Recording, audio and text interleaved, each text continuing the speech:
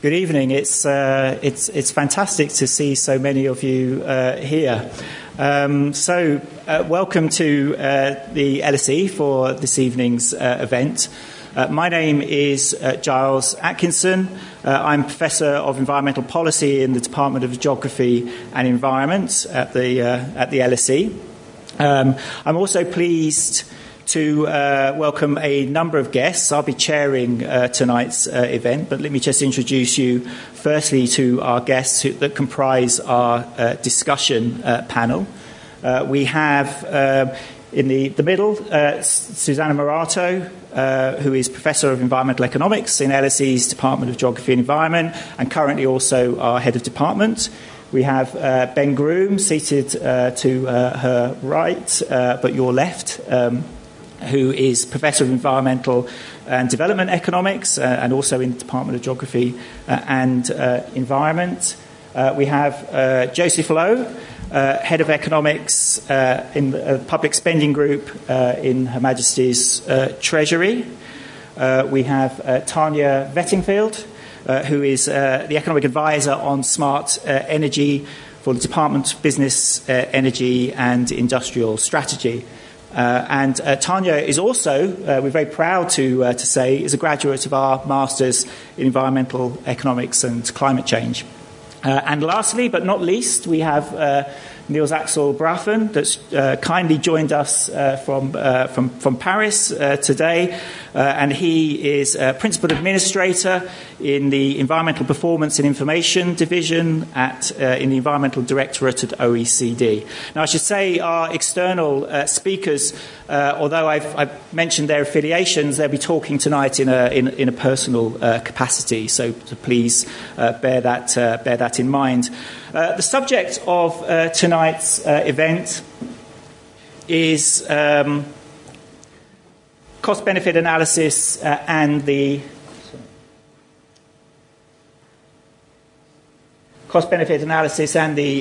environment.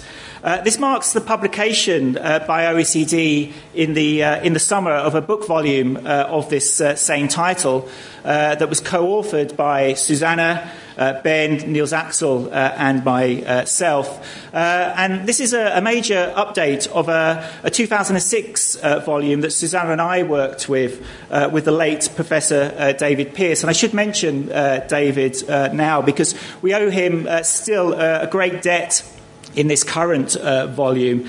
Now, David, many of you may know him in the audience, was a staunch champion of the idea that a crucial ingredient of making environmental decisions was knowing something about the costs and the benefits of those actions for public policy. An example of cost-benefit analysis or CBA of the environment is given on the right-hand side of this slide. Now, many of us who work or live locally may have encountered this project along the embankment of the River Thames. So this is the building of the Thames Tideway, or the London Super Sewer, as it's sometimes called. So this is an upgrade of London's sewer system to tackle the problem of overflows into the River Thames, and all that entails. Now, actually, some of you in the room tonight, you may have actually been involved with the cost-benefit analysis that's been done over the years of this project, which, as you can see, hopefully on this right-hand side of the slide, the latest update shows that the benefits of this infrastructure project outweigh even the considerable costs of taking that action. So what our volume for OECD is essentially about is taking stock of the developments that allow that sort of practical appraisal to take place. So in part, the book is discussing the character of these developments at the knowledge frontier. But the nature of practical use in actual policy applications, at least in some countries, also struck us as being very much a vital part of the story about how environmental cost-benefit analysis has evolved over the past number of years. So we hope to cover both of those themes in tonight's discussion. Let me just say a little bit about the running order. In a moment, I'm going to hand over to Niels Axel, without whom this volume, I should say, wouldn't have happened, so we owe him a considerable debt of thanks.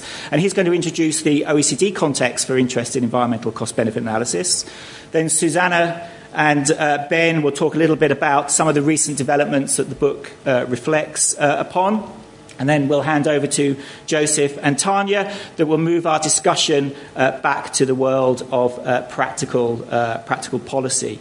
Just a couple of announcements before we move on. For those Twitter users in the audience, let me go back to the first slide. I think it's here. Our hashtag for today's event is LSE Environment. Could I ask you all as well to put your phones on silent so as not to disrupt the event? This evening's event is also being recorded. Hopefully that will be made available subject to no technical difficulties with the recording. And lastly, after our speakers finish, there will be a chance for you to put your questions to the panel. So can you please join me in welcoming our panel, and I'll hand over to Niels Axel Braffen of the OECD for our first element of the panel discussion. Thank you.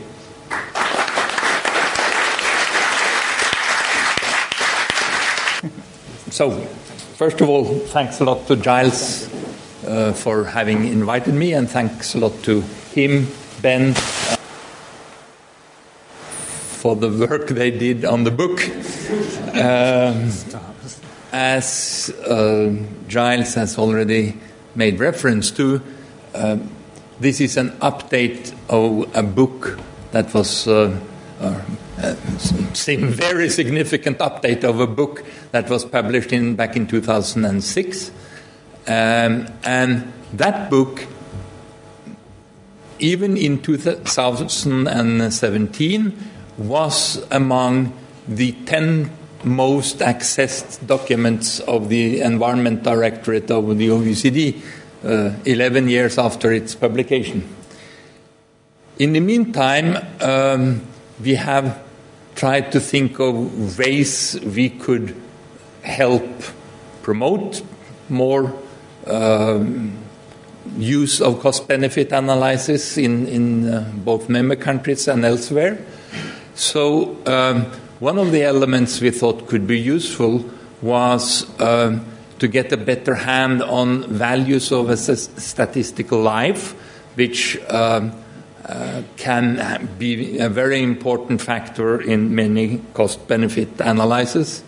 So we did a meta-analysis of all stated preferences-based estimates of values of statistical lives that we found anywhere in the literature. And we published a report on that back in 2012,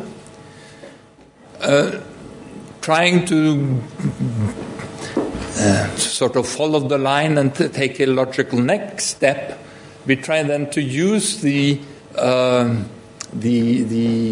link we found in that meta-analysis between willingness to pay to avoid premature death and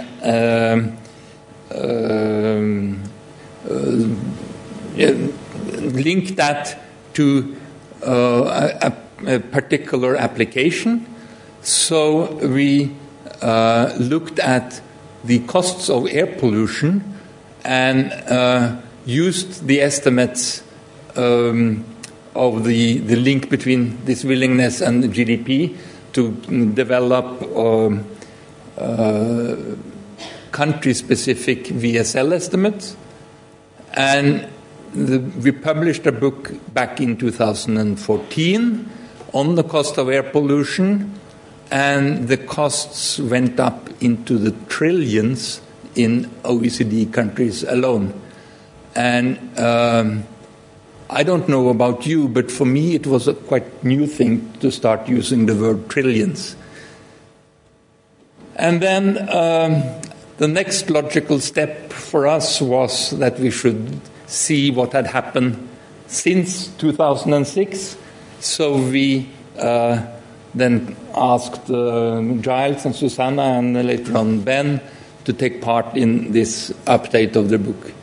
And I'm very pleased that already the full book has been accessed at around 3,000 times.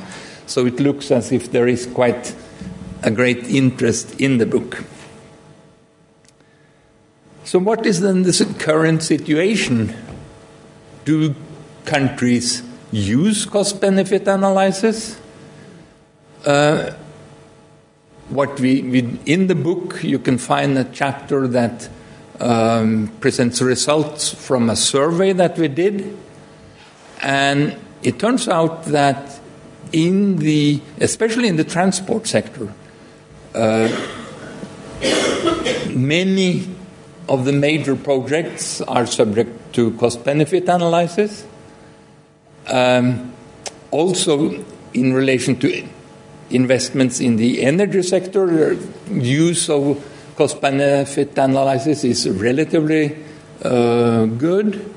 And as regards ex-ante assessments of public policies, also a reasonably good use of cost-benefit analysis, whereas we found it was very rare that you had ex-post analysis of public policies or investment projects.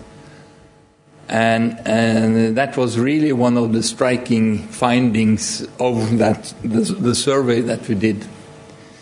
So we are trying to do a little bit to address that issue. And so we have now started a program doing ex-post cost-benefit analysis of environmentally related taxes and tax provisions that can have environmental impacts, like, say, an income tax deduction for purchase of solar panels or whatever. And when we started this project, we found out that there are extremely few assessments of such policies, ex-post assessments of such policies in the literature. We hardly found any. But now there are at least two available. One that a colleague of mine did on the French so-called bonus-malus system, a system that was introduced to promote the sales of vehicles with low CO2 emissions. We found that it actually contributed to this, but it also contributed to an increased share of diesel vehicles in the vehicle fleet, and the social costs related to the health impacts of the diesel vehicles largely outweigh any reasonable estimate of the benefits in relation to CO2.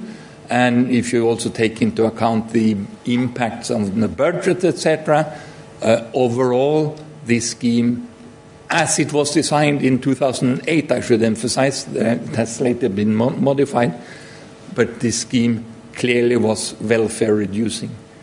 And just last Friday, we had a presentation of another similar case study of the changes that had been made in the Irish motor vehicle taxes over the last 10 years with a similar finding. Thank you. That's what I wanted to say. Thank you very much. All right, thank you. Sorry for this delay trying to find the slides. But so one of the most significant contributions of environmental economists to cost-benefit analysis has been the development of non-market valuation techniques. And I'm going to talk about those developments because those are the chapters that I led the writing in the book. So I'm going to be talking about that and highlighting the main findings that we have in the book. So this is important because cost-benefit analysis involves clearly the comparison of costs and benefits, and that has to be done in the same unit, money. But some of these impacts are not readily measured in money terms. For example, impacts on air pollution. And so we need a range of techniques that allow us to monetize these impacts. And environmental economists led the development of some of these techniques, and most of you will have heard about some of them. Revealed preference methods mean that we go and look at related markets and how people behave in those related markets to infer the value of environmental goods. For example, we will look at house pricing as house markets to try to infer the value of amenities surrounding houses. That's the hedonic price method.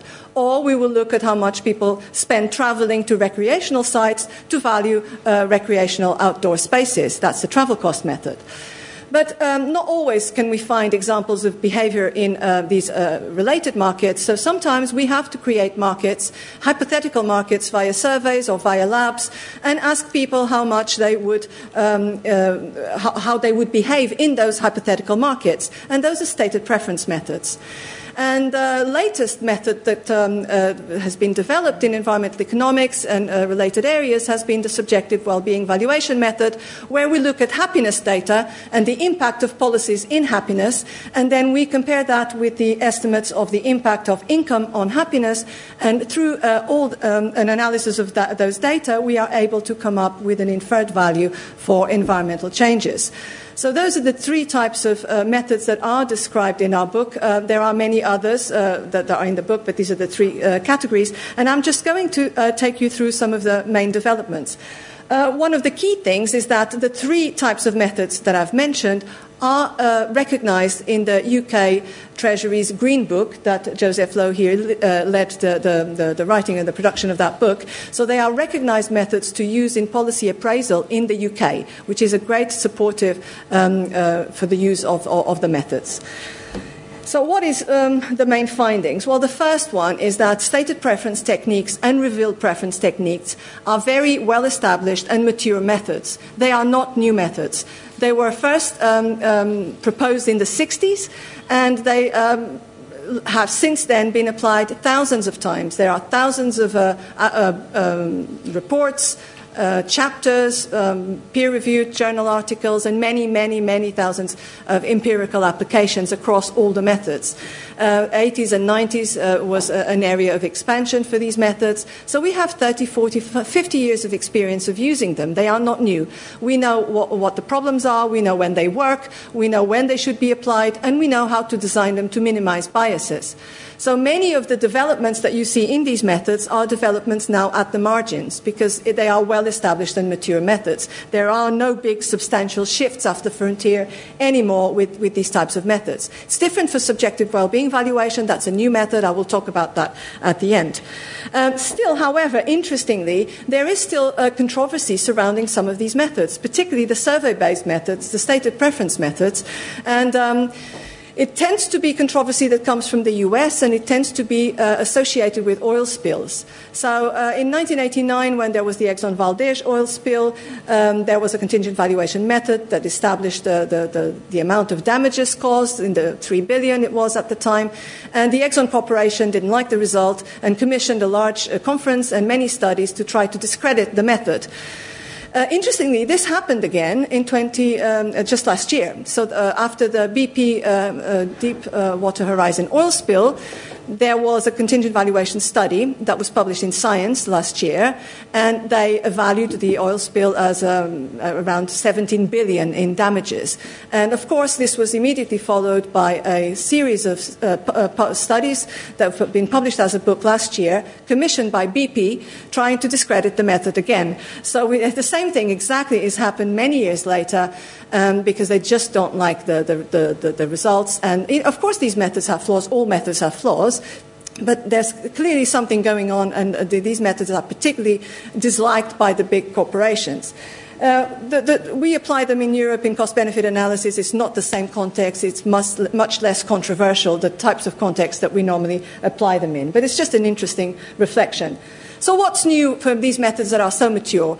Well, one of the big changes is in the types of data that we now have available. For example, for stated preference methods, we have abandoned the idea of doing face-to-face surveys in many, many cases. The majority of people now do online surveys. They're much quicker, they are much cheaper, a much more efficient way of gathering information, and we can use lots of sophisticated things like measuring the time that people spend in particular questions, show them videos, target particular respondents with particular types of information.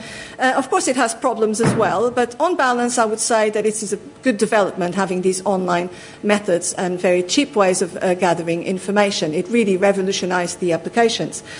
In the reveal preference methods, we also have new types of data, satellite data, data collected by apps, where we have social media data, and we can overlay all this information and get a lot more accurate estimates to our reveal preference methods. So if we have data on house prices in a particular area, we know exactly what the air pollution is in the area, what the level of noise is, the distance to schools, the distance to markets. It improved a lot the estimates that we produce from our surveys. So this is from our methods. So this is a recent development that we reflect on in the book. Another exciting development is behavioral economics and the insights that we learned from behavioral economics. They had perhaps the most influence in non-market valuation research. And I would particularly highlight the impacts on stated preference research. Stated preferences, survey-based methods are experimental methods. And when we were doing these methods in the last 20, 30 years, we discovered a lot of anomalies in the ways people behaved in surveys.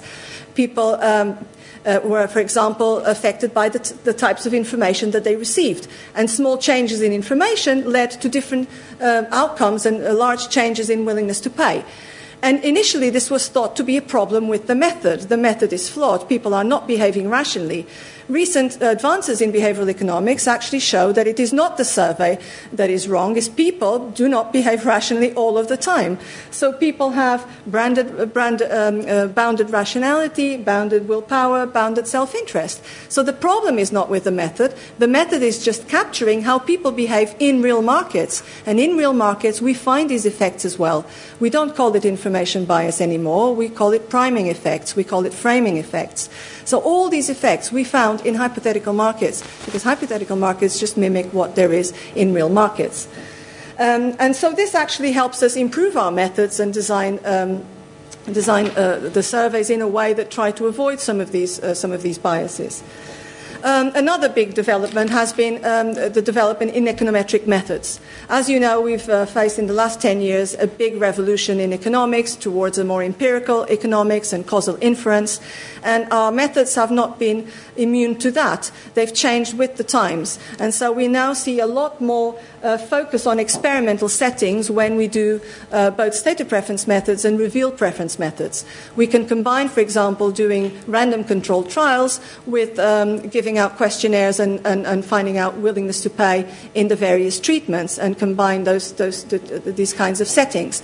In reveal preference methods, for example, in hedonic pricing, if we have repeated sales, we can take advantage of quasi-experimental settings. If we have, for example, new wind farms being installed, we can look at house prices before and after the wind farms being installed, if we have a panel data of these types of data, and find out the causal impact of these wind farms on house prices, taking advantage of these quasi-experimental and natural settings.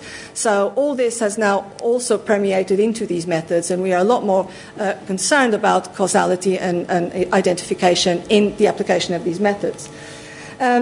The final method that I wanted to talk about is newer. It's been developed in the last 10 years, subjective well-being valuation.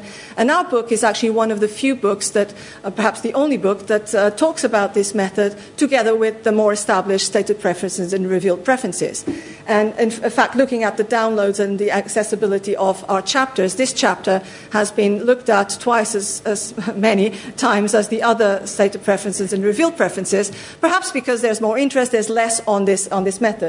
We don't know so much about it, so as I said before, we look at the impact of policies on well-being, on happiness, and then we looked at the impact of income on happiness, and we compared those effects to try to establish a marginal rate of substitution between income and the environmental effect. It's an indirect valuation. It is useful in many cases. It takes advantage of secondary data, of big data. You don't have to, because happiness data is collected by many governments and many countries at the moment, so there's a lot of data out there that can be used. There's less known about when it works and when it doesn't work. The original estimates were not believable, were very high, but a lot of improvements have been made in recent years, and the estimates are a lot more believable now. So this is a method that is now part of the Green Book as a method that can be used in certain circumstances for project appraisal. So what is a challenge? What is there to do? I think, in my view, after 40 or 50 years of application of these methods, we now have to focus our efforts in trying to translate of this empirical record for policy use, making it easy for policymakers to use all these values that have been estimated for so long. And so the focus should be on value transfer, transferring the values for policy use through tools that policymakers can use easily. So there's a focus on lookup tables, maps that you can click and find out the values of. These things have been developed for outdoor recreation, for woodland, for ecosystem services, and there's a lot of these types of lookup tables and value maps being developed for policy use. This is what we should be doing. Clearly, there's still space for new studies, of course, but we need to start using all the richness of information that we have been collected over the years. And finally, it is important to embed the process of collecting, of conducting valuation studies and cost-benefit analysis in the policy process. If it's not within our institutions, if the institutions don't support the use of these techniques, they will not be used. So that is the next step, is try to embed this more into policy. And there are very good news in that as well. And the Green Book is excellent news, that in the Green Book that determines how policy appraisal should be done in central government, these techniques are recognized, and it's suggested that they are used when you need to look at non-market benefits. We've Ben, Giles and myself wrote a paper on the applications of these methods to policy. You can read the paper in the Journal of Benefit Cost Analysis. If you're interested, I don't have time to talk about it more, but I can answer questions about this later. Thank you very much. Thank you. 5 minutes. Oh, okay. Thank you. Ben Groom. Oh, God. So I can just carry on, right? Yes, there we go. Okay, welcome, everyone. Thank you for coming along. I wrote the chapters on social discounting and on climate, the social cost of carbon, on climate change and so forth. And they were updates. The social discounting chapter was a big update. Social cost of carbon was a new chapter in this book. So on social discounting, the discount rate and cost-benefit analysis is super important. It allows you to calculate the net present values. High discount rate means you put very low values on distant costs and benefits, and so many projects can turn on the value of the discount rate that you choose. This is all well known, of course, so why do we need another chapter on the social discount rate? Well, don't worry if you can't read this. This basically, there's a timeline there from 1995 until 2017, and the red flags are sort of policy documents that have been written about social discounting. The blue flags are academic pieces of work which have been written on social discounting, and the green dots are sort of policy changes that have taken place in that period of time as a consequence, more or less, of these academic works. So the chapter tries to basically tell you about this process that's happened over the past sort of 15 to 20 years. So there's some new stuff in there, basically, as well as the traditional old stuff. So this is what the chapter really looks like. We start with the kind of typical story about whether to think about social opportunity costs as our measure of the social discount rate, i.e. rates of return, the fact that the funds we use for this project could be used to get a rate of return elsewhere, versus social time preference, which is more to do with how you and I trade off consumption, what's an acceptable distribution of our consumption over time. So the social opportunity cost of carbon, social opportunity cost versus social time preference type arguments. And in the USA, the social opportunity cost is 7%. They look at corporate rates of return. That's one way to calibrate that. And on the social time preference, they use kind of rates of savings that people, that you and I would use would receive if we were in the USA. It's about 3%. So that's one way of doing it. You look at the market rates of return and think about how that relates to government expenditures and so on. And so it's from observed rates of return. There are other ways of doing it. The UK government takes a slightly different approach, uses a Ramsey rule, focuses in on the the social time preference rates, but really tries to calibrate a social welfare function. So on the right-hand side there, you'll see that there's two reasons for discounting the future according to this approach. One is that society is a bit impatient. We want our utility now rather than in the future.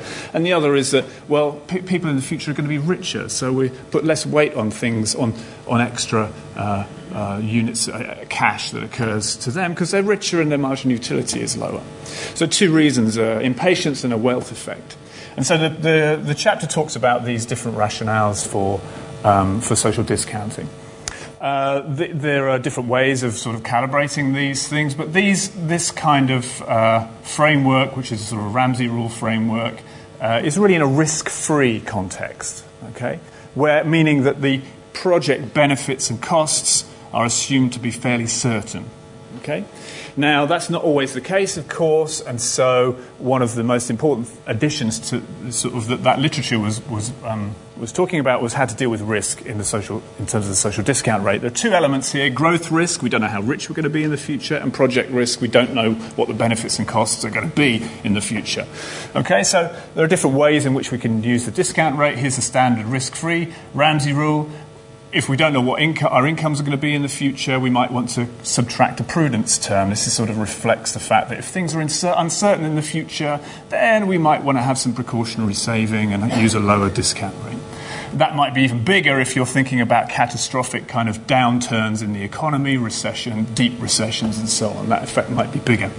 So that's one thing. And when it comes to project risk, a number of countries use a sort of CAPM type approach, and they have a sort of, in addition to the risk-free rate, they add a kind of a risk premium, which reflects the fact that project benefits are uncertain, and some projects, their net benefits are positively related to our income. So the high payoffs happen precisely when we don't want them to, when we're rich anyway, and the low payoffs happen when we're poor. And projects like that would have an additional risk premium added to the discount rate. Insurance-type projects, which pay off in the bad times, pay off high in the bad times and low in the good times, they'd have the opposite, a negative beta and a lower discount rate. So there are lots of different rationales which are deployed. Some use the market kind of equity premium approaches. Others use kind of more normative consumption CAPM type approach where you look at a systematic risk premium, the correlation with GDP rather than with some market portfolio. So all of these are discussed in the chapter. The other thing that we look at, which is where many of the additions in the first diagram that I showed you, to do with short and long-term issues. Many of the projects that governments have to look at these days have very long-term consequences, right? Think about nuclear power, for instance. Think about biodiversity conservation. Think about climate change. These are projects which have payoffs which last for hundreds of years, not just a typical kind of 30, 40-year periods. So then when we start thinking about discounting, it's a bit different. There are some different things that come into play. We might think about the usual discount rate in a more normative terms. You know, what's fair for future generations? We're making decisions for them now. And many governments now use a declining discount term structure of discount rates because of uncertainty in the future. That prudence effect, as you look further and further into the future, tends to get bigger and bigger and bigger, and that leads to a declining term structure. So many governments do that now. Okay, so the rest of the chapter talks about how to estimate these parameters. There's obviously a lot of empirical literature that goes into sort of determining the discount rates. Here's some suggestions on all of that. And then we look at examples from existing policy. And lo and behold, many different countries do very different things. Some use the CAPM, some use consumption CAPM, some use risk-free rates, some use the Ramsey rule. It's very different from one place to the next. So that's basically the overview of that chapter. Now, social costs of carbon chapter. Now this is a pretty difficult area to sort of summarize in one chapter, I'd say.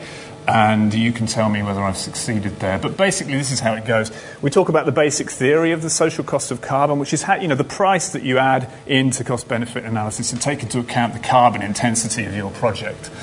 And what it basically means is it's the present value of the damages that an additional unit of carbon will cause over the long term, because it takes a long time for carbon to dissipate from the atmosphere, and it causes a path of damages into the future. So what's the present value of that damage? Well, that's the social cost of carbon. So how do you measure that? It's obviously very difficult. We talk about once you have measured it, it tells you what the optimal tax should be, and we talk about what the pathway of optimal taxes should be. That's an interesting story. But the main body of the chapter is about how we estimate, how do we value this social cost of carbon? And there are 4 things you need to be very careful of when you do this. The first thing is you need to project what the emissions are going to be in the future. And that's a pretty tricky business, because you need to deal with technological change and all sorts of things like that.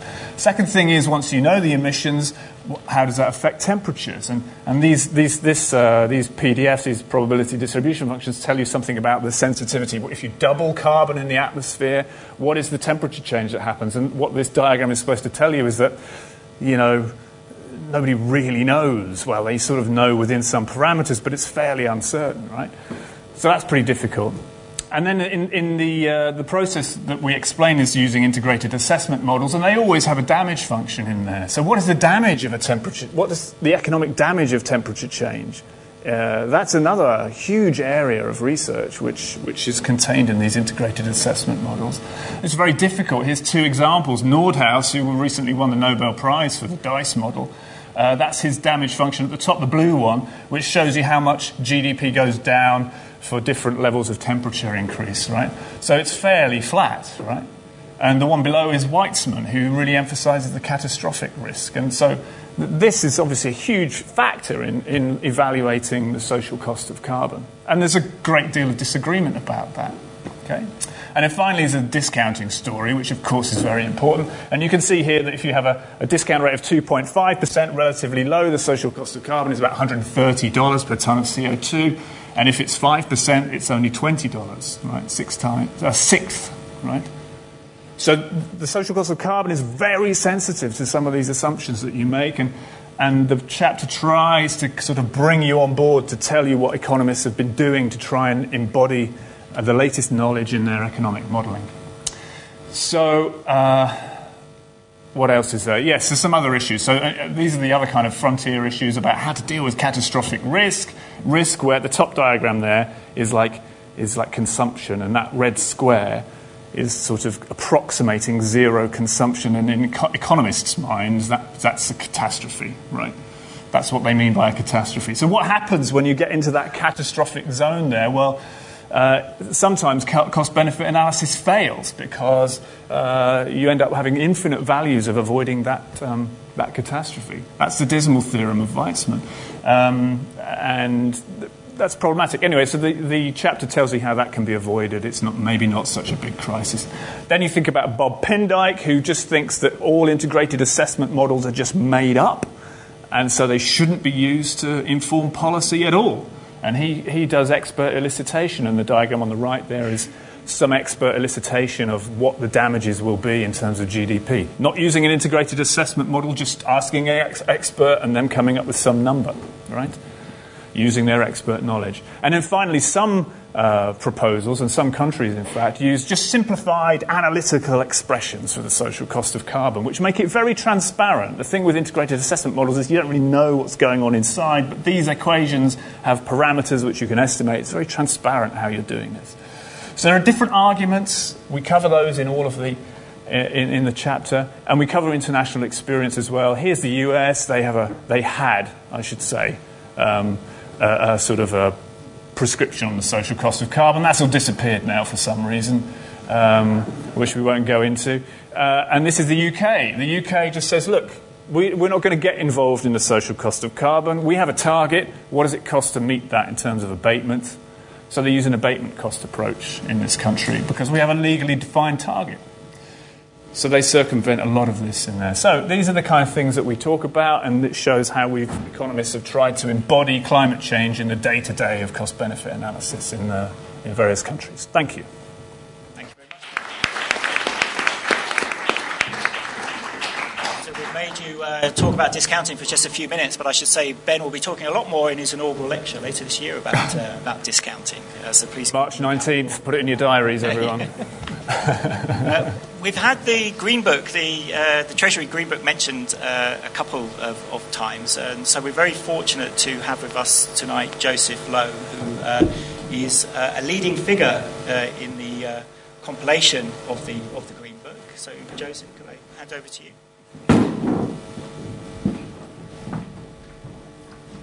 Yes, good evening. It's funny, a colleague at work said to me, I've seen this thing in your diary, what are you going to that for? And I said, well, I think it's important, I think it'll be fun. He said, you must have a very sad life. But then looking at all you, I think, well, you can't all have sad lives. Perhaps my life isn't so bad after all. I don't know. Look, this is hugely important, and it's nice to see the poo tube on the front there. I mean, sorry, that was the affectionate name it got in certain quarters of the Treasury when we were reviewing it, the super sewer. Because actually, the first thing to notice about that is there's a range of values. Yeah, we don't do one-number answers, because CBA is not an exact science, is it? Or if you think it is, go and talk to the doctor, because it just cannot be. The uncertainties are too big. And yet the expectations, the way it's presented and everything else seem to behave as if it were a simple one-number answer. And the stuff Ben's just been talking about, the Stern Review, the superb example of a mega difficult but highly important problem, and one which is at the root of the UK sort of climate change policy now, had to deal with all these huge problems of uncertainty, of definition, of scoping, and so on. And the whole point about this abatement cost approach is, yes, it's highly uncertain, but if you try and do the damage cost, it's even more uncertain. And actually, to get to the abatement cost approach, you have to make a series of assumptions about what other countries will do. This involves assuming that they will stick to the climate change agreements or something even better, and you'll get to 2% by a set date, which currently they're not doing. So, there are all kinds of issues, and yet it's of immense value, because what does it do? It tells us, look, even given all these difficulties, and stacking it up in this way and doing all the analysis that superb review did, with all the Monte Carlo simulations and everything else they did to try and cover uncertainty, it says, look, this is the potential issue here. This is a range of costs you could face, and actually putting it right, if we all did it together, would cost only this much. And that surely is the social function of doing this. It's to bring it into the public arena where these things can be, if you have a mature level of public debate, and I know that's a big ask, having a mature level of public debate, but if you can have that, then it enables them to be dealt with and judgments to be made.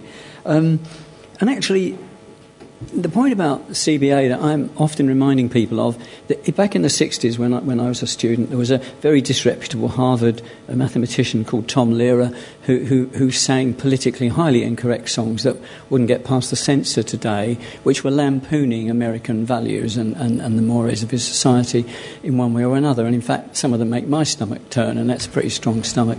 But he said, life is like a sewer. What you get out of it depends on what you put into it. And CBA is much the same. What you get out of it does depend on what you put into it. And the framing of CBA is crucial. Framing, the questions you ask it to look at and the way you look at them. Because it's one of those things, garbage in, garbage out, and yet it's hugely important. And intuitively, a very obvious thing, all the social costs, all the social benefits, look at the difference. Hard to argue with that. And yet doing it requires quite a level of understanding. Now, the Green Book was reissued in March this year, and I am guilty of probably 90% plus of it. It went through other hands after it left me, and there were lots of arguments that I had with those other hands, and it's still about 90 to 95% of what I wanted it to be, perhaps a little less clear in some places. So I can't escape guilt if it's wrong. That's for sure. But the basic approach is the same as the 2003, but it's a lot clearer, and it incorporates a lot of learning that's happened since, including all the stuff on climate change. Now, there's things to notice. Ben was talking about some of the things that happen, and also we were listening earlier to some of the things that happen when big corporations don't like the outcome.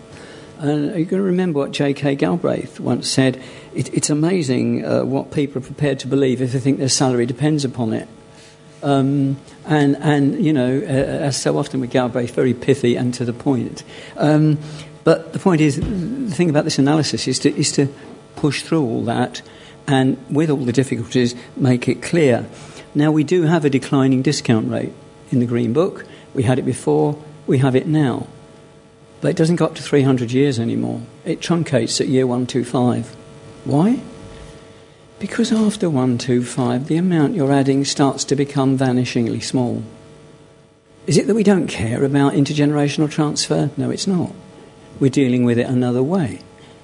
We're saying, if you've got something that is a genuine, significant intergenerational transfer, particularly if it's virtually irreversible or hugely expensive, then why don't you just have a look at the discounted cost of the first 30 years of that, average it, and say to the decision maker, oh, by the way, this option, based on the discounted cost over the first 30 years averaged, is X per year. And the burden on future generations will carry on for X thousand years. If you're happy with that, fine. If you're not, if you think that's acceptable, okay. Because it's about making transparent to the political policy space information on the long-term implications, rather than adding vanishingly small amounts of value into a sum that will swamp them anyway. So we have, if you like, the brief to help power understand the difficult world it's playing with, as opposed to the extremely valuable role that people in academia have, which is to explore possibilities for this or that technique, answering perhaps one big question like, do we need a Thames Tideway tunnel, or what is the potential cost and cost of dealing with climate change? That's up at the policy level. Now, lower down at the implementation level, we need stuff like the social cost of carbon. And that's covered in the Green Book. It's there. We have a social cost of carbon that uses this abatement cost method to get there, and an assumption, probably flawed, of reaching a 2% level by a particular set date in the future. But nevertheless, it's there for debate and for people to see, and so that people across the country, if they are in fact doing something which causes greenhouse gas emissions, have a value they can build in. Because if we make appraisal too expensive for people to do, they won't do it, especially when they're doing small projects. But the sum of many small projects is very large. So we're about being roughly right, as Keynes said, not precisely wrong. It's not an exact science. So, if you like, the difference between academic CBA and practical CBA is in the context and the setting. But that doesn't mean that we don't depend upon and highly value the approaches taken in academia. For example, we don't have risk in our discount rate. Sharp intake of breath. But we do explicitly price risk in to the cost of any proposal. Proposal-specific risks are costed in on a likelihood basis. The point of that is to try to get people to recognise what the risks are, and to allow for a little thing called optimism bias, which is alive and well and flourishing in every country of the world. And to try to identify the risks, place them where they can be managed, and put in policies to manage them, and put down the cost of that, so that we can tell the difference between one option for managing a proposal and another option. So it's a different ball game. It's a bit more approximate, a bit less pure, but it's very, very useful if you're trying to inform policy or decision-making, which is the world we live in. But to be able to do that, we depend on this other world, which has got people like colleagues here, and Gollier, and Weitzman, and all the people who are interested in this stuff. So have a look at the new Green Book. It's not perfect. It'll be updated later this year to take in the latest values for all kinds of things that people use, ranging from climate change values to things like things local authorities can use for pricing in social problem family issues and things like that, where they want to look at different approaches to managing the social issues of the day. equally important to the people who suffer from them. Thank you. Hello. I'm really excited to be here tonight because I think the last time I was in this room was 3 years ago, and I just graduated from the Environmental Economics Masters, and I was here drinking champagne and just being happy that I done my Masters. And then afterwards, I joined the Government Economic Service, and I had different roles. So I was at DEFRA, the Committee on Climate Change, and currently I'm at BEIS, the Department for Energy.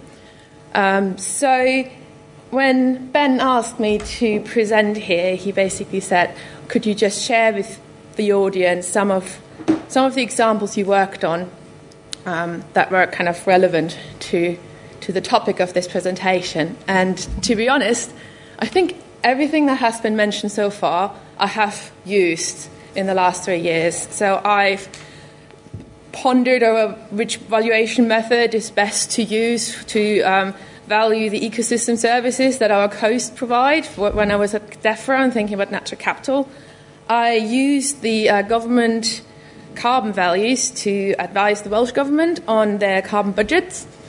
But one example I always really enjoyed, because it's quite practical and you can actually go home and try it out yourself. And this is called the Outdoor Recreation Valuation Tool, or short ORWEL. So this tool, I used to project manage this tool 3 years ago, and it has been substantially improved. And I already saw a colleague of mine in the audience who can probably tell me more about the new features of this tool. So I don't claim to be an expert on this, but I think it's pretty awesome. So basically what ORWEL does, it is a map-based tool. So it looks like Google Maps.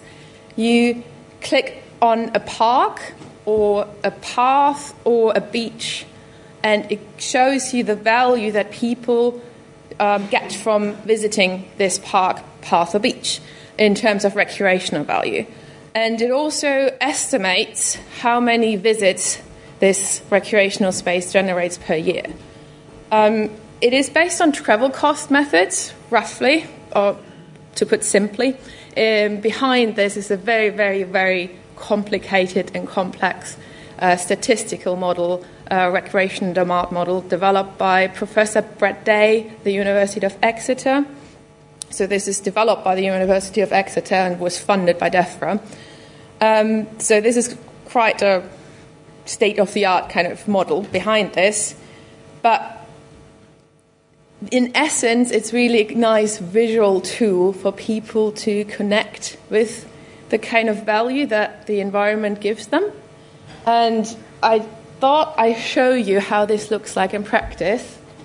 The nice thing is you can just put in your postcode and it tells you, and it zooms into wherever you live. So I just used somewhere where I live. So this is North London, Haringey Priory Park. It's quite a small park, 4 hectares, typical kind of local community. People walk their dogs, there's a playground. And the tool is best for these kind of parks that don't necessarily have some kind of cultural value attached to them. So St. James's Park has loads of tourists coming in, and the model doesn't really account for them. But this is a very good example for what the model does. And as you can see, so the model has 3 functions. You can see them on the right-hand side. You can explore the site. This is what I'm doing here. I clicked on the park, and then it tells me, okay, this park, roughly every year, it generates £300,000 in terms of welfare value to the community. And it estimates that roughly over 100,000 people visit the park every year. 100,000 visits, sorry, not 100,000 people. In total, 100,000 visits. And then the second function is you can also alter the characteristics of any site you select. So you can play around with it a bit. For example, I just doubled the size of the park, and it turned out that it increased the value by roughly £100,000 and generated roughly 50,000 more visits to it. And maybe you don't have the space to double the size of your park, but that doesn't matter. We can actually also increase the value by adding some more formal gardens. So you can actually change the land cover of any site you select. And I decreased the managed grassland, added some formal gardens to it, and suddenly £130,000 increased value and 60,000 more visits. Also, it can go down. So I removed the playground, and that was a really bad idea. So it was like £170,000 less, and actually 76,000 less visits. So I feel like these results are quite intuitive, and it's actually great that we can express them in such an easy, accessible way. So this can be used by the general public, by local authorities, for anyone who wants to do something with this. And there are loads more functions, so please go and visit the website. You can select multiple sites, you can select them by local authority, by catchment area, even by have value maps so that you can see which areas have the most value. There's a lot that this tool can do, and yeah, it's quite exciting. Thank you.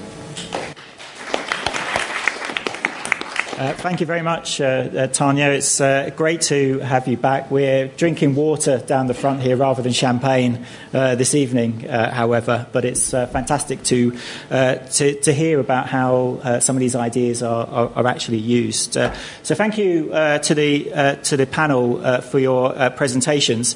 We'll now open the floor up to questions from the audience. So questions can be maybe on some of the specific aspects of the presentations, or any general discussion points that you want to raise. We have our stewards with roving microphones who will come to you. So can you please give your name and affiliation, and wait for the stewards to approach. So perhaps we could collect a couple of questions at a time, and then ask our panel for any of their thoughts.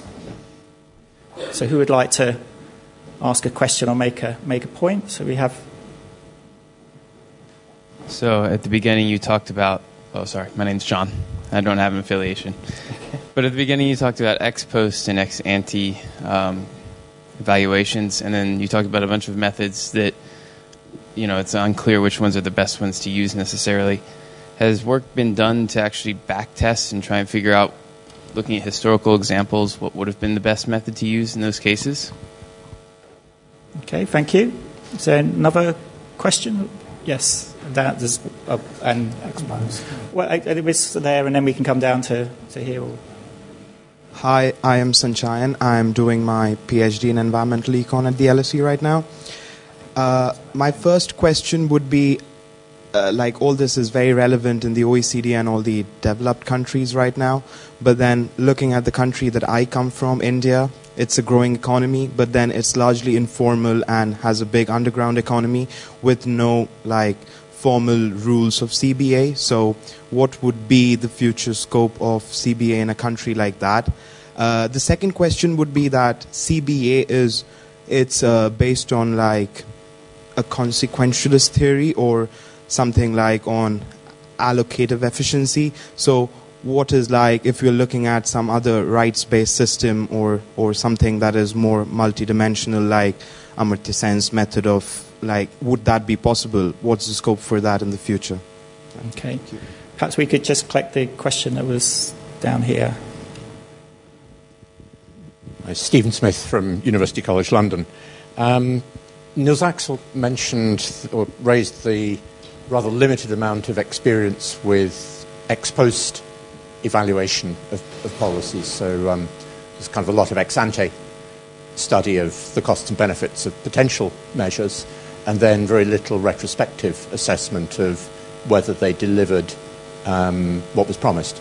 And I wondered, it's a question that intrigues me, and you can think of obvious sort of political reasons why this wouldn't be terribly common. There's a huge amount of embarrassment in admitting that you've wasted vast amounts of money on things that didn't deliver the benefits that were promised. But I guess there's also a question of how rapidly information accumulates. And I wondered how quickly, in general, the methods that we can use for policy assessment actually are capable of telling us things about ex-post experience. Kind of many of the things that we do, I suspect we would use the same values ex-ante and ex-post, but I suspect it's some of the kind of behavioural things that matter, or where you may learn things quite quickly. But I'd be interested in your views about that. Okay, so we have quite a few different. So we'll maybe just address some questions, and then we'll come back to those of you who still want to ask some more. So perhaps we deal firstly with which methods are best. Does anyone have a panel have any thoughts on which methods are best? I don't mind kicking off on that one. It depends, is the answer to that. Okay, yeah. Next. Yeah, no, I mean, there are arguments on both sides. I mean, so the typical position in sort of amongst economists is that there's no better measure than revealed preference, because you're actually looking at observed behaviour. But as Susanna sort of mentioned before, that's not necessarily... that's not always the best thing. So here's an example. When we come to the value of statistical life, I think the literature typically loves to focus on employment and risk and employment and wages and sort of elicits a value from those kind of trade-offs that people actually make when they make their employment decisions. But then, of course, when people choose a job, they're choosing a job for many, many different reasons, not just the risk factor, right? And the results on such analyses are fairly stable, and they seem to make a lot of sense. But it's not exactly clear that it's just that you're eliciting risk, sort of their trading off of risk, or something else, right? So the thing with stated preference, then, where you ask hypothetical questions, is that you can really fashion the question to the thing that you want to get an answer for. But then, of course, you end up with some of the biases that Susanna was talking about as well, which you have to try and measure. So that's where the "it depends" answer comes from. You have to be there's a trade-off between these methods, I'd say. Plus, I would add also, the data is, in the employment data is spectacular in some developed countries. So there's another reason for sort of perhaps focusing in on those methods. Okay, thank you, Ben. Susanna, did you want to add anything? I would just add to that there is no best method. It's not a question that is answerable, as Ben said. It depends what you want to measure, and it depends what information you have available, and then you have to make a decision what is the best method to use, and sometimes you use the methods in combination. More and more we use revealed and stated preference methods in combination to try to get the best results. So, it's more complex than that. One has to analyze the situation, see what data is available, and then make a decision. If you want non-use values, you have to use stated preference methods. If you want use values, then you can use them in combination or one over the other, depending on what you want. And just to go to the question Sanchayan asked about India, I would just say that non-market valuation methods have been used extensively in other countries, and they're not just in Western economies. They've been used in developing countries, for example, quite successfully, and sometimes you use them to analyze particular specific micro investments where you want to know what the costs and benefits are before the funders put in the money to sponsor those investments. And so you need to know what the costs are, what the benefits are, and if people are willing to pay for those types of investments. So it is those particular methods are widely applicable in other countries as well. You of course have to take into account the institutional setting in which we operate. And if there are no taxes, then you cannot use taxes as a payment mechanism. If people free ride, you need to account for that in the methods that you use. So as long as you know what the institutional setup is, it is important that you can use the methods with that in mind. But that's at the micro level. Clearly, if you do not have institutions to apply this at the macro level, then that's a different story. But you can certainly apply them at the project level. And Niels Axel, yes, because I know a lot of your OECD work that also touches on cross-country implementation. And indeed. And by the way, the relevance for a country like India, well, one of the authors we are using the most is actually of Indian origin. But When Chile joined the OECD approximately 10 years ago or so, Chile was not at all at the same income level as many of the other OECD countries. But the president of Chile at that time, Madame Bachelet, emphasized that OECD is not a rich man's club, it's a club of best practices. I'm not sure I would make the claim that all OECD countries always use the best practices, but at least we try to encourage what we think are the best practices. And that is relevant more or less regardless of income levels. To Stephen Smith's question about why there are so few ex post analyses, there are certainly a variety of reasons for it, but politicians are perhaps not always very keen to have some researcher finding out that a policy they have been campaigning harder to get in place actually turned out to be welfare reducing. So there can be some hesitation from that aspect, unless, of course, they can commission an assessment of a policy that their predecessors had put in place. Then perhaps they could be more willing to do so.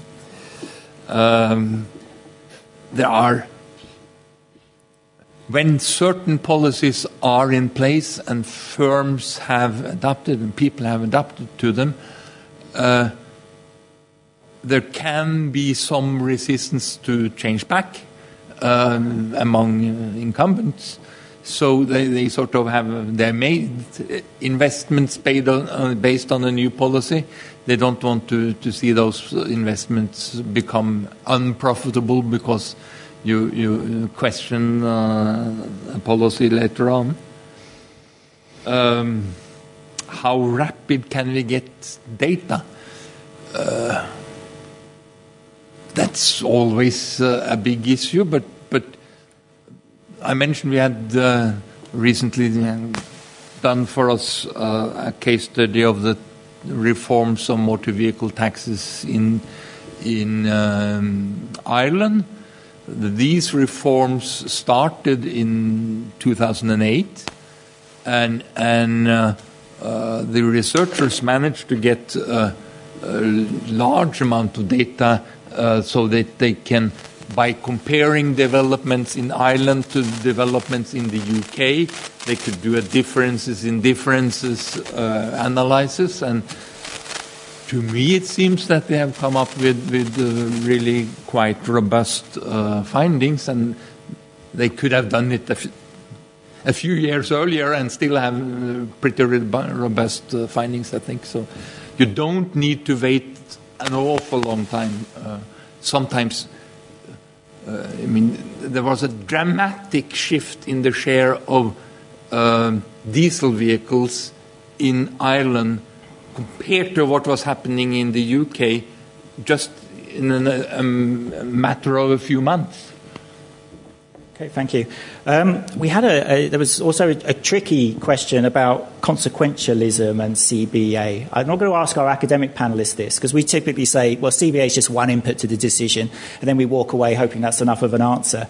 But I just wonder, with our policy world panelists, actually, what does that one input mean in practice? So for you, actually thinking about and using CBA, Tanya or Joseph, sorry to put you on the spot. Are you talking about sort of unintended consequences or collateral damage? I think it was more based on, well, how I interpret it was we're just looking at outcomes. What about duties, obligations, and other desirable things to do with what we would like from policy actions. Rights-based approaches. Yeah. Okay, well, look, the point about the Green Book is that it doesn't just talk about CBA. So it's got loads of stuff in it about all that preparatory work that I was alluding to make sure you get sensible questions fed into CBA so that you can get some sensible answers out of it, sensible options. And part of the framing of CBA considers that kind of thing, and the specific requirement to consider constraints that you must work within, constraints of morality, ethics, the law, public acceptability, the issues of the day, and all that kind of thing, and also the dependencies that you have, for example, the infrastructure that you need that is beyond your control and is not part of the proposal, but has to be there if your proposal is going to work. And there's a whole range of other stuff which is in the Green Book about process and things like that. And actually, there is something now in the Green Book about ex post evaluation. There always was. There was a little whisper in a footnote, but now it says in your face, in the first couple of pages, every proposal to use public resources should contain a proportionate budget and management provision for monitoring and evaluation of this proposal during and after its implementation. That is not, it's not the Lone Ranger, it's not a magic bullet, but it's a beginning. It's a fulcrum that then levers can be rested against and pulled to try and get that done. Why is it not done? Well, look, people go into areas to make decisions about public policy because they want to make a change or for one reason or another. That's the best motivation in a way. There are others too, of course. And what's at the top of people's minds is always the issues of the day and the next big thing and how they're going to get their point across. And they care very little about, did my predecessor but 2 or 3 have something in that didn't work? And so they don't go out of their way to make provision either in money or other resource to have that looked at. By building this in, I was hoping that because it's in the public domain, and all this is in the public domain, it's completely transparent, and people would, if it wasn't done, ask questions. And dare I say, even the PAC would be aware of it. That's the Parliamentary Accounts Committee. And everybody wants to not be torn to pieces by the PAC for not doing their job properly. And this makes absolutely clear that a responsible use of public resources is to look at how well you're doing it and how well you did it and did it have the effect. Because all we ever change is service outputs. We're the public service. We're not omnipotent. We're not the public asset ownership corporation. We're here to deliver service. And everything we do should be viewed in terms of what service are we delivering, what outcomes then happen as a result of that change in service, and is that a net beneficial or a net cost effect?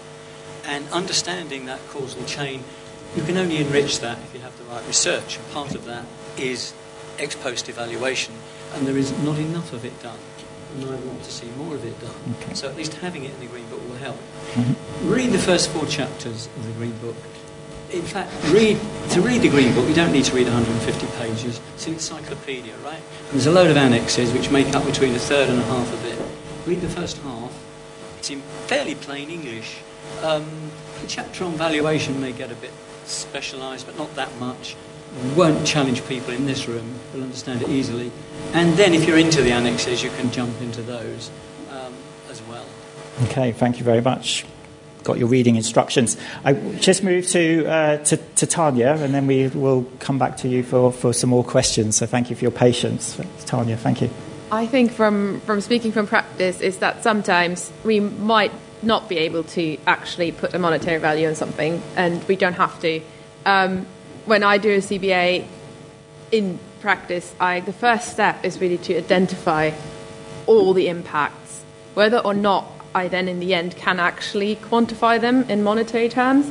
And if you look at impact assessments that are published, not everything is actually expressed in monetary terms. There's loads of information that is just expressed in quantitative terms, and that is fine. Qualitative terms, that's completely fine. That's actually really important, and we shouldn't discount those, because if we focus too much on this monetization question, then there's this bias that we focus too much on the things that we can do and discount the stuff we can't do. So I don't think this is happening, and I personally always value the things that we can or can't at the moment value, and would mention that in an impact assessment. So I think CBA doesn't necessarily mean monetization. Okay. Well, quickly, thank you. That there is a Green Book method for dealing with decisively important unmonetizable issues, and that is to put forward an option that takes account of the issues and one that does not. because taking account of them will cause costs.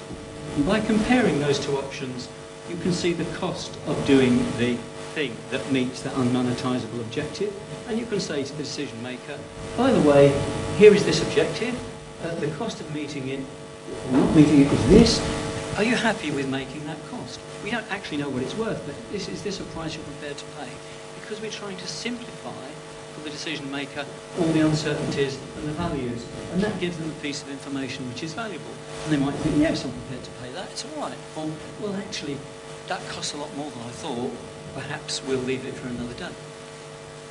Okay, thank you very much. Let's open the floor back up. Just a question at the front here, and we'll come back to over here. Hi, hello. Hi, thanks. I'm Tanya from Middlesex University.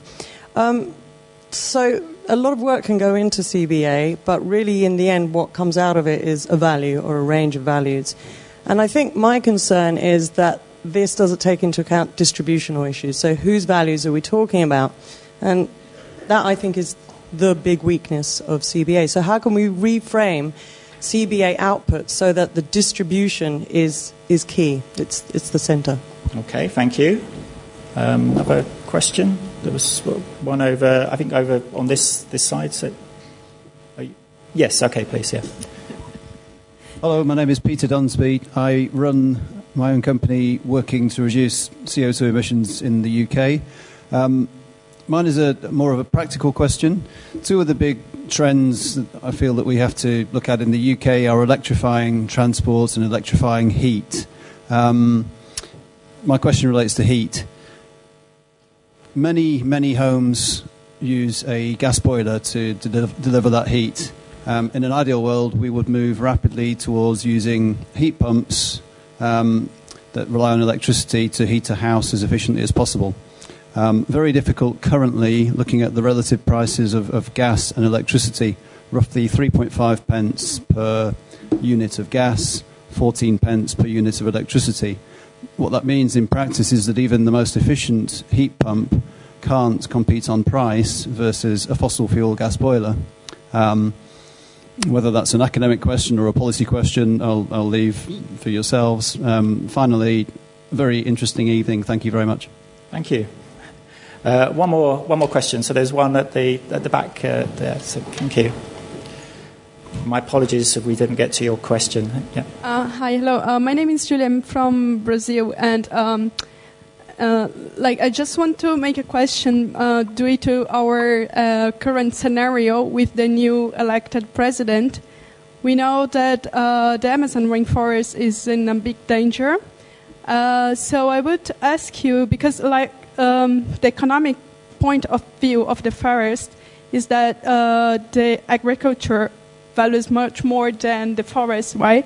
So my question is, how could we make evaluation of the forest, which aspects from the forest that we could take into consideration to make the valuation of the forest that can show that the forest has much more value than the same, if you take the same area and transform the area into just agriculture production. Okay, thank you. Our panel, what you might have to say about distributional issues or any of these? Good question. I quite agree with the importance of distributional issues, because that's one of the functions of welfare economics, is to say who wins and who loses, apart from is there a total win or total loss. And the way we try to deal with it in practice in the Green Book is to say, okay, we no longer want to bury distributional issues in the total because they can get lost. We now have a statutory duty to consider 11 designated categories of people that are in the Equalities Act, plus the family, which is in the Families Act, and any other group. There's a legal requirement now for public officials to look at the effect that they will have on these minority groups of one kind or another. And there should be a duty anyway to consider any minority that is affected. But very often, that effect, if you put it into the total analysis, will just get buried, which means that it's not visible at all. So the Green Book line on this now is that you do distribution analysis as a parallel analysis to your UK analysis, and also, interestingly enough, you can do a species of distribution analysis for things that are to do with sub-national issues. They might be a devolved nationality, they might be a region, they might be a city, it could be rural areas, it could be areas of urban deprivation, anything you can get stats for and define, because you might be concerned with giving advice on those things. And very often the UK framework, as practically defined in the Green Book, isn't very good for those kind of things. It doesn't let you count all sorts of things you'd like to count, for very logical reasons, but it doesn't. It looks counterintuitive at first. But in the regional or the local distributional analysis, some of them are allowed so that we can give proper weight to them. And it's just a matter that the poor old overtaxed decision maker has a bit more than two numbers to look at. They might have half a dozen. But the point is we're making clear to them what the distributional effects are and who they might fall on. Maybe even saying, are you happy with this, or do you want to pursue this other option that offsets them, or something like that. So that's broadly how we do it. Okay, thank you. Ben, would you like to come? So like, the typical kind of economic response to that is that in the long run, well, we're all dead. No, not that. In the long run, you've got a bunch of different projects, and so the distributional issues just kind of sort themselves out, over the portfolio of projects that you have. And secondly, that if you're really concerned about redistribution, most projects aren't that good at redistributing things. So if you're really concerned about the distributional issues, you should go for, progressive taxation, and those are the things you should be fighting for. However, the legitimacy of many projects, I think, depends on the distribution of those outcomes. And you could have many projects which don't pass a kind of cost-benefit analysis test, which would be justifiable, I think, on distributional grounds because they improve the lot of disadvantaged people, poor people, and the people who are paying the cost are richer, right? So I think, and that is why most cost-benefit guidelines, Joseph's just told us about the UK, the US, Obama's executive order, which hasn't been repealed by Trump, specifically says that cost-benefit analysis should have a distributional analysis as well on top of it. The French, I think, they tend to legislate for stuff like this. They've certainly legislated that cost-benefit analysis has to take place, and an ex-post analysis has to take place as well. And they are very strong on the distributional side as well. So I think the thrust of the question is correct, that this information should always be available and easily understood to people who are evaluating, for instance, HS2 or whatever it might be. Mm-hmm. Okay, thank you. Niels Axel, do you want to say something on this? Okay. We can just do some PR for chapter 11 in this book, written by a certain chair of this meeting. And to the man down here who asked about electrifying heat provision, a proper carbon tax could, of course, contribute in that to addressing that issue. Thank you. Okay, we're running out of time, and I thought we were going to have a question from Brazil about CBA in an age of populism, but it was actually an easier question of how to value the Amazon. So we need an Orwell for the Amazon, it seems, and how far close might we be to that? Susanna, Tanya, did you want to? I suppose we know how to value forests, and a lot of the values of forests are non-market in nature. So you have the carbon that is embodied in the forest, that has a value. You have the recreational and amenity value of forests, and then you have the biodiversity elements of species that live in the forest. And you have also non-use values if it's an iconic forest. So it all depends on what forest it is. If it's the Amazon and it has unique species and iconic values, then you probably are thinking of large values using these methods that I mentioned. But if you're talking about just the forests that are not particularly special, spread out through the country, the main value seems to be recreation, according to the literature. So if pieces of woodland are near big urban centres, they have a large value because people go there for recreation. If they are in areas that no one uses and no one visits, the values are much lower. And of course, this helps us decide where forests should be located in the most efficient way. And in fact, some of our colleagues have done this. They looked at forests in Wales and where the forest should be located in Wales and where it has more value.